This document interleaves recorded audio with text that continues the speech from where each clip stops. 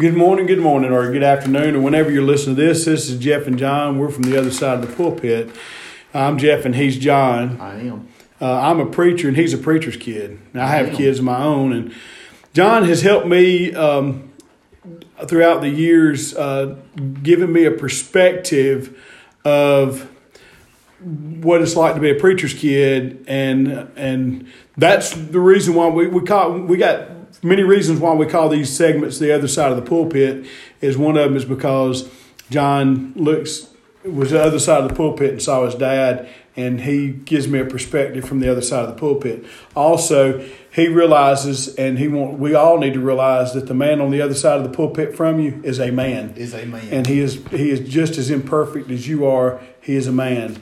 And so we call this the other side of the pulpit. And I'm saying a little bit more than I normally say because I'm hoping some people from Reed's Chapel will start listening to this, because I've had some of my Reed's Chapel family say, I can't find your segment. And so I'm going to start posting these things on the Reed's Chapel Facebook page so that people can find it a little easier, and maybe you can do it. We try to keep these segments around 30 minutes, so they usually run about 35. But if we tried to keep it at 35, it'd go 45. So it's kind of like the speed limit. Yeah, so it's 45 and you run 5 over. Okay? Exactly. But me and John talk to ourselves. We're not talking to you. We're talking amongst ourselves. And this is totally unrehearsed. And we record it. So John said he's got what we're going to talk about today, and so I will find out when you find out. So I'm going to open with prayer, and then John's going to give us the thought for the day.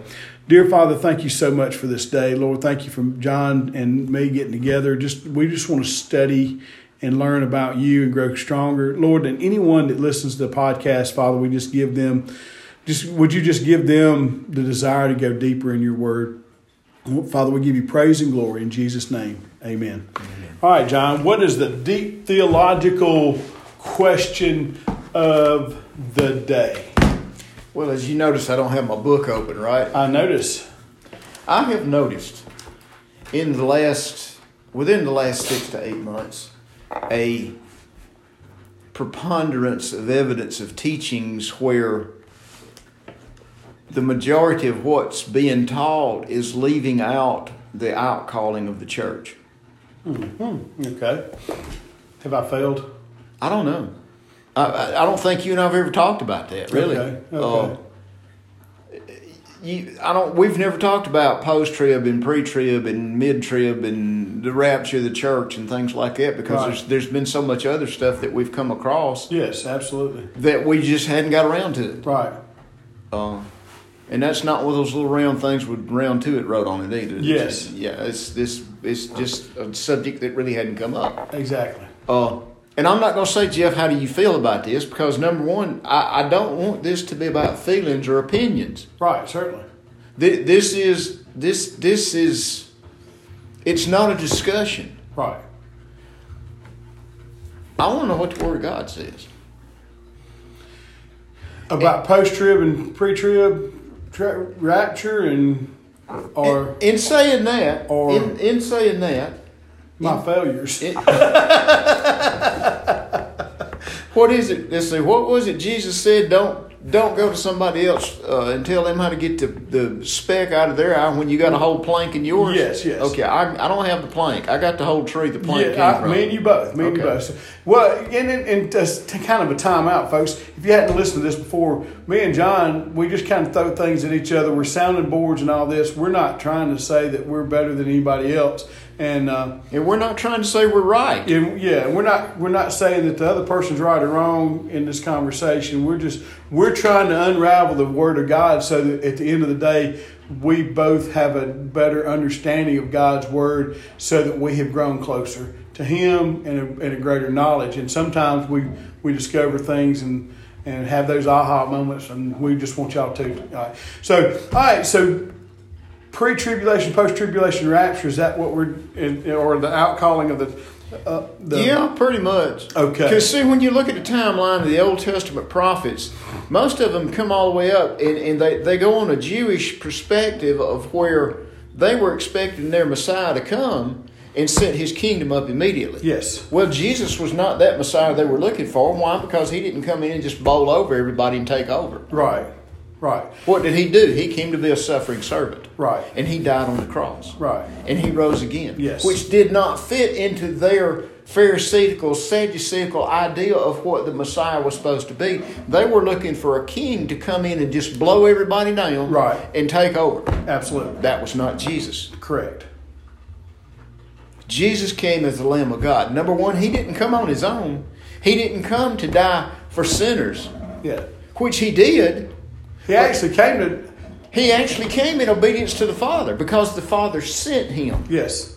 And you see that in John, I believe it's John 5:38, I think. Yes. And I'm not going to look it up, but it's in either the 5th or 6th chapter of John where it says, I didn't come down from heaven to do my own will. I come down to do the will of the Father. Right. Yes. The Father who sent me. And when you go through the 4 Gospels, you will find out that Jesus, in most cases, said, I did not come to do my will. This is the will of my Father. Right. Even up in the Garden of Gethsemane, what did he pray? Not my will, but your will. Father, if thou wilt, let this cup pass from me. This is what I want, is for this cup to pass from me. This dying on the cross, this taking on the sins of all mankind. I know what's coming. Mm-hmm. I don't want to do it. If you've got any other way, do it. Mm-hmm. But if you don't have any other way, then I'll take it. Exactly. Why? Because I'm in obedience to you. Yes. All right. Now, leading up to that, you see, that's in the Jewish prophecy line right there. When Correct. you go back and you start looking at Isaiah, especially like 40 and 53, and you look back into Jeremiah and Ezekiel and all back into those, you see this foretelling of the coming Messiah. Right. Which was Jesus, which they didn't see Jesus as the coming Messiah because Jesus didn't come in and take over. Right. He came in to do the will of the Father. And what was that? To atone for the sins of mankind. Right. Yes. Well, at that time, mankind did not include to their teaching, to their law following, mankind did not include Gentiles. Correct. We were infidels. We were dogs. Mm-hmm. When they said the word Gentile, which is why there was so much trouble with Jonah going into to Nineveh. Nineveh were pagans. Yeah.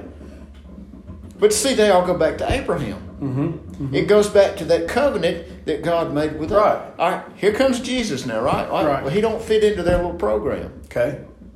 Now we come up to the book of Acts, which is a transitional book, which most people take doctrine out of, which you can't take doctrine out of transition. That's like building a house on a floating island. Yeah.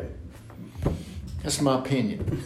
I'm with you. I understand. Acts it's transition. That's why it comes after the Gospels and before the Paul's writings. Is because and it's after it comes after the death of Jesus and it's transitioning because that's the whole New Testament starts Christianity. Christianity didn't exist in the Old Testament. Nobody got baptized in the Old Testament because of the blood of the Lamb. That's New Testament is really what was going on, and so the sacrifices were over with, and so you're right. The book of Acts is a transition book, and it's the Acts of the Apostles and what they did starting the church, and the church is now started, and that's what they're doing, and that's where. I had a guy tell me one time. He said, you got to listen to what Peter says because Jesus gave him the keys to the church, and I'm sitting there going, but you listen to what the Bible says and you understand what the Bible. But he's like, what Peter says. Repent and be baptized in the name of Jesus, and that's what you're supposed to be baptized in the name. If you get baptized in the name of anything else, you're not being baptized because that's what Peter said. And that's what Jesus said, Father, Son, and the Holy Spirit. And he said, but Peter, it has the keys, but he's mistaken. He is putting so much weight on the fact that he gave him the key. They started the church. They were the apostles. And that's the reason why we're not apostles. We're disciples or Christians, however you want to put it. But we're not apostles because we don't have the same authority they have. So yes, it is a transitional book. Right. And it teaches us the transition of the disciples going from being disciples to apostles to starting the church to having the church the way it is. But where are the Gentiles in that? Paul. All right. The Gentiles are falling into that because that's when it transitions from being a Jewish tradition only of following the laws, and you having to become Jewish, I guess to say to. And you had to obey the law, do the sacrifices, yes, and worship in the synagogue, and so which is where Messianic Jews come in. Yeah, but it becomes now a thing that's inclusive to everyone, and that's the transition part, isn't it? Which goes right back to Peter, to house of Cornelius. Yes. When Peter was up on the roof praying, and he was in a vision, he was in a trance. Yes. And what did he see? He saw the sheep coming down from heaven. Yes. He said, "Rise, Peter, kill and eat." Mm-hmm. So what did Peter tell him? Now, look. This is something that I've been wrestling with for a long time too. Peter heard the voice of God. Mm-hmm. Peter knew it was the voice of God. The voice of God was telling Peter to do something that God told him not to do. Mm-hmm. Which is like State Patrol said, "Okay, that's okay. Go ahead and run that stop sign." Which I had a driver, when I first took my driver's test.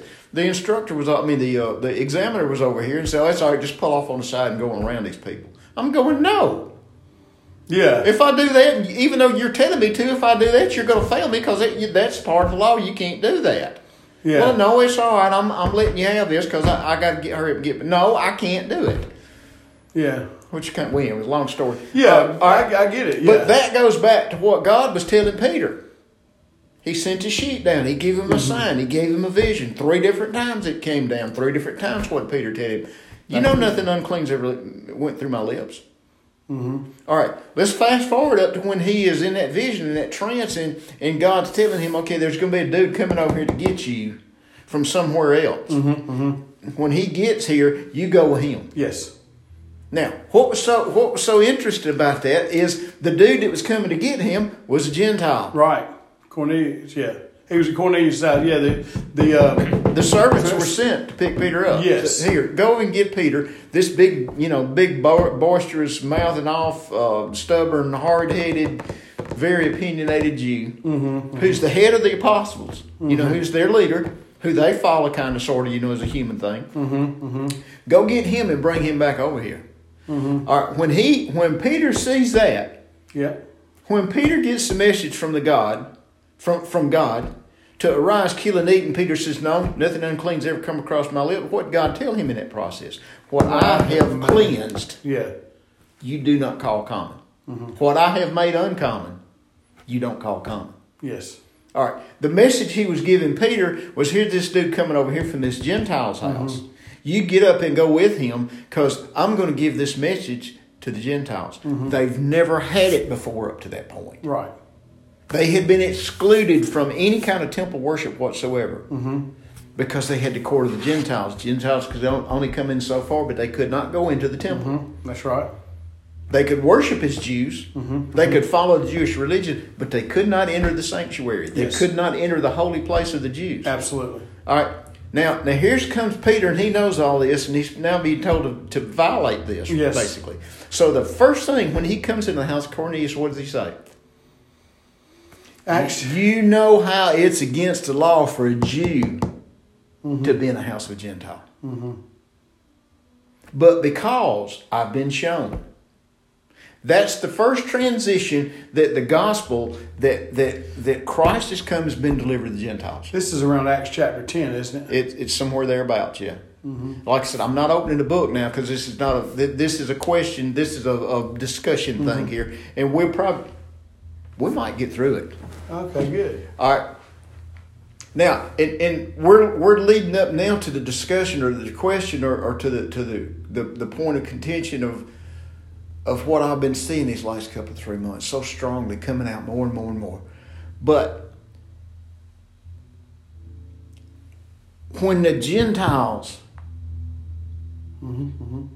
receive the forgiveness of the sacrificial lamb, when they were able to participate in the blood cleansing lamb that died on the cross, and we're symbolically talking lamb now, because that was specifically a Jewish thing, for the sacrifice of their sins.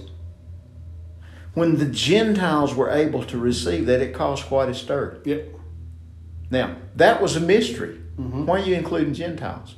Why? Because the Jews didn't understand that this Messiah that they had crucified Was for everybody. Was for everybody. Right. It's for all mankind. Mm-hmm. That's why when they go back into John, and what did John say? Behold, the Lamb of God that takes away the sin of what? The world. Mankind. Not just the Jews. Right. They didn't see it that way. All right. Now, what has that got to do with the outcalling of the church and the bride of Christ? I know you didn't ask that question, but I'm glad you asked that question. Yeah, I'm sitting there going, you've unraveled all this stuff. Yeah, well, when you look at this, and a side note to this is a lot of people think that's when they made it where it was God said it was okay to eat all this other food. Yeah, but that's not. That has nothing to do with yes. it. The analogy and the thing that he was telling Peter was the Gentiles to this point have been called unclean. Yes. They've been called common. Yes. So it was about people, not about food. It was a spiritual thing. People have taken it as literal talking about the food. And I'm going, well, what about, how does it fit into this if it's literally talking about the food? But it's really literally talking about people, not the food. So to get that out of the way, because if somebody's listening to this, they're probably confused right now. And this is a spiritual thing we're talking about, not a physical thing. Correct. Not an order of word, not an order or a legal procedure or purpose. Right. This is a spiritual thing we're talking about. Right. So, but when this all occurs, this is opening the door, and then you got Paul comes along. And he becomes he becomes the man that God uses to go to the Gentiles, which is what the Jews in their order, in their timeline, did not see in their prophecy. Correct. The incoming and the inclusion of the church, the Gentile church, the age of grace. They didn't see this. Now, did they miss it, or did they not? It's been veiled to them. Okay. Yes, okay, I got you. They've been blinded to it because of the hardness of their hearts, because they didn't see Jesus coming to be the Savior of mankind. Right. They saw this Messiah coming in to set up their kingdom in the Jewish nation. Which is the very end. Which actually exactly is coming at the very end. Yes. Well, now see that I started. You were on a roll, so I didn't interrupt you. But I started to say when you said you were talking about they were looking at him becoming as Messiah, and he came as a sacrificial lamb, and I was like, yes, he came to start setting up his kingdom as a sacrificial lamb, and that was his mission then to get that started, so that it would be all inclusive for the Gentiles and the Jews, for everybody to accept Jesus, so that when he comes back in the end, he sets up his kingdom. So he is the one they're looking for. He just didn't go about doing which is a beautiful message within itself of we want God to do things the way we want God to do things, but at the same time, he doesn't do it the way we see it done. And so it a lot of people go, well, I don't believe God because he didn't do what I wanted him to do. But if they would hang on for the ride, they'd realize it's a lot better. A point for me is I was going on a mission trip. I wanted to go on a mission trip, and I was trying to get the money. This is about 3 or 4 years ago. And I said, I sat down with the people going on the mission that was going with us. I said, look, I probably ain't going to be able to go because I don't have the money to go. And look, I kid you not, the people sat down and said, well, you need to pray about it because if God wants you to go on this mission trip, you're going to go. I said, I can't see a way for me to go.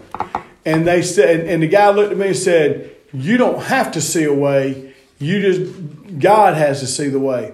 I said, okay. I said, you're right. You're absolutely right. I'm glad you got me back in perspective. I'm going to pray that if God wants me to go on this mission trip, that he provides the way. And I'm not going to worry about the how and when and why.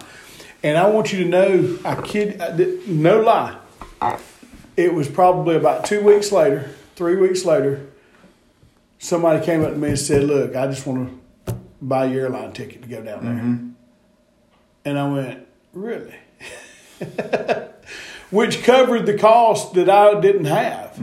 And so And I know and this person's out of the blue. You know, this is like what made you do that? Because I hadn't talked to anybody else. Mm-hmm. So I asked the folks, I said, did you talk to anybody? And they said, no, we just prayed about it with you, you know. And so I say that to say, we look at why we think we put God in a box. It's like the rapture. We got it in our mind what's going to happen. The trumpet's going to sound and we're going to be lifted out. I can argue intelligently with Scripture a pre-tribulation rapture and a post-tribulation rapture. Depends on which one you want me to argue. Mm-hmm. And I can give you... Now, in saying that right there, in saying that right there, this is where I'm going with this. Okay. That's exactly where we're going. Okay. If you are looking at this thing from a Jewish perspective, mm-hmm. from prophecy given to the Jewish people, mm-hmm. completely leaving Gentile church and all this other stuff out, mm-hmm. then what's going to happen? There's going to be a post-trib. Yes. Where Christ will actually come down out of heaven after the tribulation mm-hmm. and set his kingdom up on this earth. Yes. That is the second coming. Yes. What's being contended is that when we as Gentiles, as what's called the church, the bride of Christ, see Christ coming in the air and we're called up to meet him, mm-hmm. they're discounting that. They say that's not going to happen. Right. Now, why do they say that's not going to happen? Because I can look at it. Because it's not in their prophetic guidelines. Okay. It's not in their prophetic teaching. Why? Because Jesus is the Messiah that's going to come set up the kingdom for the Jews. Right. The church has not figured into this. Right. See what I'm saying? Yes. And you look in the book of Revelation and it talks about the 144,000. A lot of people think that that's 144,000 people, but that's not. It's 144,000 Jews, and it's 12,000 from each tribe. Which a whole nother cult has come out of that thinking. Yes. Yes. All right. And I call it a cult. Jehovah's Witnesses. It's a cult. Yes. The teaching right now is, and I watched a thing, what was the name of it? The Convergence. And yes, I see where they were coming from on this, but the whole program entirely left out the rapture. Mm-hmm, mm-hmm, mm-hmm. But it brought into Christ coming back at his second coming. Mm-hmm. There's a confusion between the rapture, him coming into the air, and us rising up to meet him out of the graves. Mm-hmm. And him coming back to set his kingdom up on the earth. Mm-hmm. There's a group that denies he's going to come back in the air and call the church out. And there's going to be an outcalling. There's going to be a rapture. Right. Now, I've got some friends of mine who are, I consider godly men and women that... You do know we're not going to solve this theological. No. You know when it's going to be solved? When it happens. Yes. And that's like another buddy of mine said. He said, if I'm right, I'm leaving before tribulation. If I'm wrong, I'll be delayed. Mm-hmm. And he goes, but I'll still be in heaven. And the other guy said that this post tribulation guy. He said, well, if you're right, I'll be pleasantly surprised. If I'm right, for 7 years, I'm going to rub it in your face.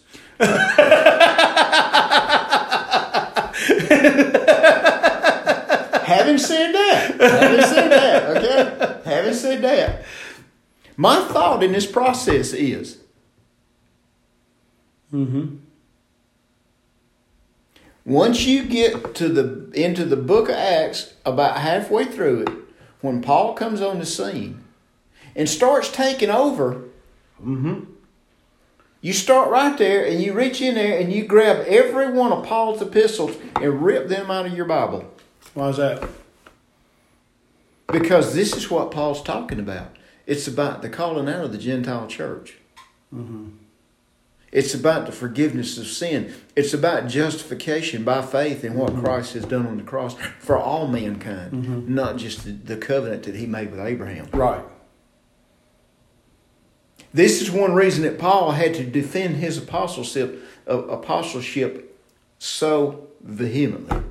This is why every time in a book when Paul starts it, what's one of the first things he says? I, Paul, an apostle. Mm-hmm. I, Paul, an apostle. Mm-hmm. Why? Because this mystery of this grace of God extended to all people through the sacrificial Lamb of God, through the death, burial, and resurrection, Mm-hmm. was given to Paul as a mystery. It's something that had been hidden from the beginning of time. Mm-hmm. Because God had given, up to this point, He had given every opportunity to His chosen people, to His elect, Yep. the opportunity to accept the Christ that He sent as their Messiah and as their King. Instead, what did they do? They crucified Him. Mm-hmm. They rejected Him. Mm-hmm. That's why we as Gentiles, when we look at the Scripture and it says that Christ sits at the right hand of the Father making intercessions for us, and we get to a section of Scripture where Stephen was stoned, and what did Stephen see? Jesus standing. Jesus standing. Why was Jesus standing when we see Jesus is sitting?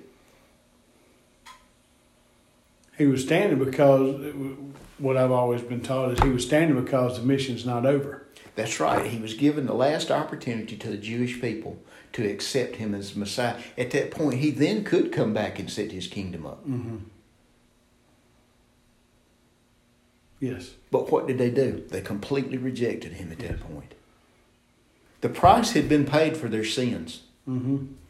The price had been paid for the sins of all mankind. Mm-hmm. Had He been able to come back and had they accepted Him as their King, Mm-hmm. as their Messiah, Mm-hmm. then He could have come back, set His kingdom up, and the Gentiles would still have been included in this. Why? Because He's the King of the world. He can do what He wants to. Absolutely.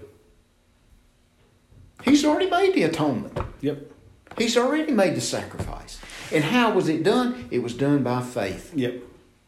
The Gentiles, by faith, could then enter into that promise that He made to His people. Absolutely. And be a part of them. Why? Because the price had been paid for. The sins had been covered. The sins had been atoned for. They'd been bought out of the slave market of sin. Death had been conquered. Yeah. But see, now they're leaving out the writings of Paul and just coming from that timeline to where now what they're waiting on is their Messiah to come back and set the kingdom up. Mm-hmm. They're not calling the church out as the bride. You see where I'm going with that? And it bothers me because they're leaving this out. All right. So if they're not calling out the church as the bride, He is going to set up His kingdom, and it's going to be at the end of the tribulation. It's going to be at the end of the tribulation. It's going to be at the end of the 1,000-year reign. His actual physical putting my feet back down on this earth will be at the end of the tribulation. Yes. Now, what about the millennial reign? Is it going to be? That's going to start at that point and go forward. Okay. Then when the new heaven and the new earth comes in, then He's going to cleanse the earth. Mm-hmm. That's where the new kingdom is going to be set completely up. That's where the new heaven is going to be. This earth will be back like it was when it was first created, perfect. Mm-hmm. And that's where we'll live forever from that point. Mm-hmm. After that millennial reign. Why? Because Israel's got to reign over the whole earth. Mm-hmm. There's got to be that kingdom established. That kingdom is not going to be established till the king comes back. Yeah. Physically comes back. See, and me and Madison got into a discussion one time when she was in high school, and you and I had been discussing it too.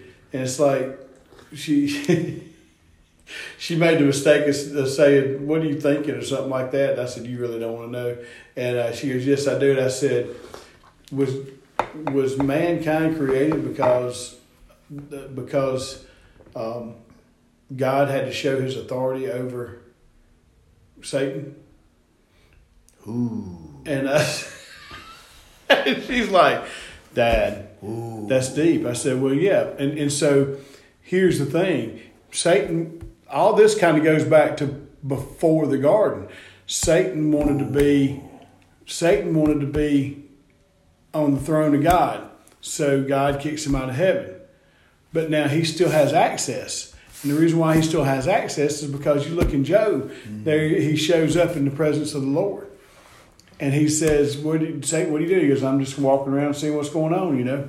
Which is why Jesus sits as the advocate, as the go-between between us and God. Yes. Because when Satan goes to God, the Father, yes, and makes an accusation, what does God the Father do? He turns to Jesus' Son. Yes. Jesus said, that's one of mine. Yes, exactly.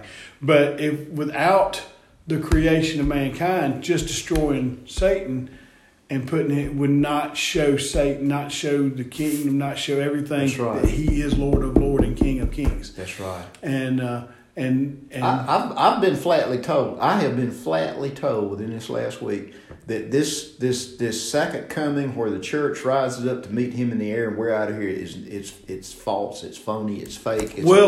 I've been flatly told that to my face.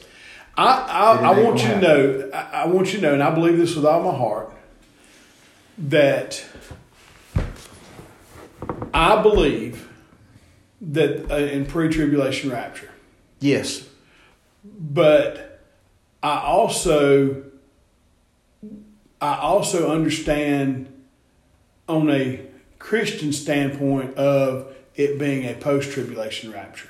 I know what you're talking about on that too. And if you do a study of the Old Testament, and you see when the Israelites were leaving Egypt, you ready for this? In Genesis, Joseph ends up in Egypt, and Jacob is praying to God, saying, "Hey, look," and sacrificing. God says, "Jacob, you need to go to Egypt, because there I will establish." You ready for this? I will establish the kingdom with you. I will establish your people and make you a great nation. Yep, out of Egypt. Being in Egypt, in slavery and bondage. In bondage. Okay. To me, this is a model or a parallel of the world. This whole thing. Absolutely. And the reason why is because you take and you go, okay, I'll send someone to get you free. And Moses is the leader that leads them out. Which goes right into this bride of Christ. When you look at the Jewish marriage ceremony, that's exactly the same thing that's been done with the bride of Christ. But wait a minute. See, before they left Egypt, there was plagues. Yep. All right. There's a parallel here now. There's a parallel. And then they leave Egypt, and it takes them some time to get to their destination because they were not ready. That's right. So here's my thing. If you fast forward to Revelation, God's creating his kingdom in a world that you're pretty much have to be and I say slave to, but you're in, and you're having to work. We're having to work, and we're having to deal with things. It's a struggle, and to be godly is hard work, and just like it was in Egypt those many years ago. We're still and in God captivity. sent Jesus to die on the cross to be raised from the dead, and what he went through to lead us out of that. But there's going to be the plagues that are going to happen. So, and the struggles, the battles that we're having to be fought, and those are the things that's going. And so I can see how they go. Okay, I pray that it's a pre-tribulation rapture, because I don't to live through all this, but I can see on a Christian standpoint and a Jewish standpoint to go, well, the parallel from leaving Egypt, I'm establishing, God says, I'm establishing this great nation, and he's establishing that nation and to show Satan how bad he's going to do. And where did he initially establish that? He established it with Abraham. Yes. He made a covenant with Abraham. Yes. And where was Abraham at? The land of Ur. He was in Syria. And which is a pagan nation. It's a pagan. They worship all kinds of idols. Yes. And so now you got And what did he do? He called him out. Yes. So I see that God's going to call His church out. I am a firm believer God's going to call His church out. There is no doubt in my mind that He's going to call His church out. Oh, we'll get into this next. Man, we are so out of time. But we're going to get into the church and the calling out next week. The question is, when? When is He going to call them out? Yes. But there's no doubt. Like I go, okay, I pre-trib rapture. However, I'm prepared for a post-tribulation rapture. Yeah. Mentally. Yeah. But I know there's going to be a calling out. A calling out. Before the kingdom is established. Before the kingdom is established. There's going to be calling out of the believers. Now, we'll get into this next week when you look back at the Jewish marriage ceremony and the way it was set up. Yes. We're going to get into this. All right. Sounds good, John. Close us in prayer. Father, thank you for this day. Lord, thank you for this open forum. Thank you for the fact that you put these ideas and you put all of this stuff in before us. And God, you give it to us. Deuteronomy 29:29 is a promise you made to your people that said you kept things to yourself that you didn't want us to know. But the things you gave to us to understand. And it's in your word. We just got to take time to understand it. And not listen to some other yahoo, but listen to you, the Spirit of God that lives within us. And show us how to decipher this stuff. Father, go with us through the rest of the week. Keep our hearts and our minds focused on you. And let us not see the things of the world for the things of you in our lives. These things I pray in Christ's name. Amen. Amen.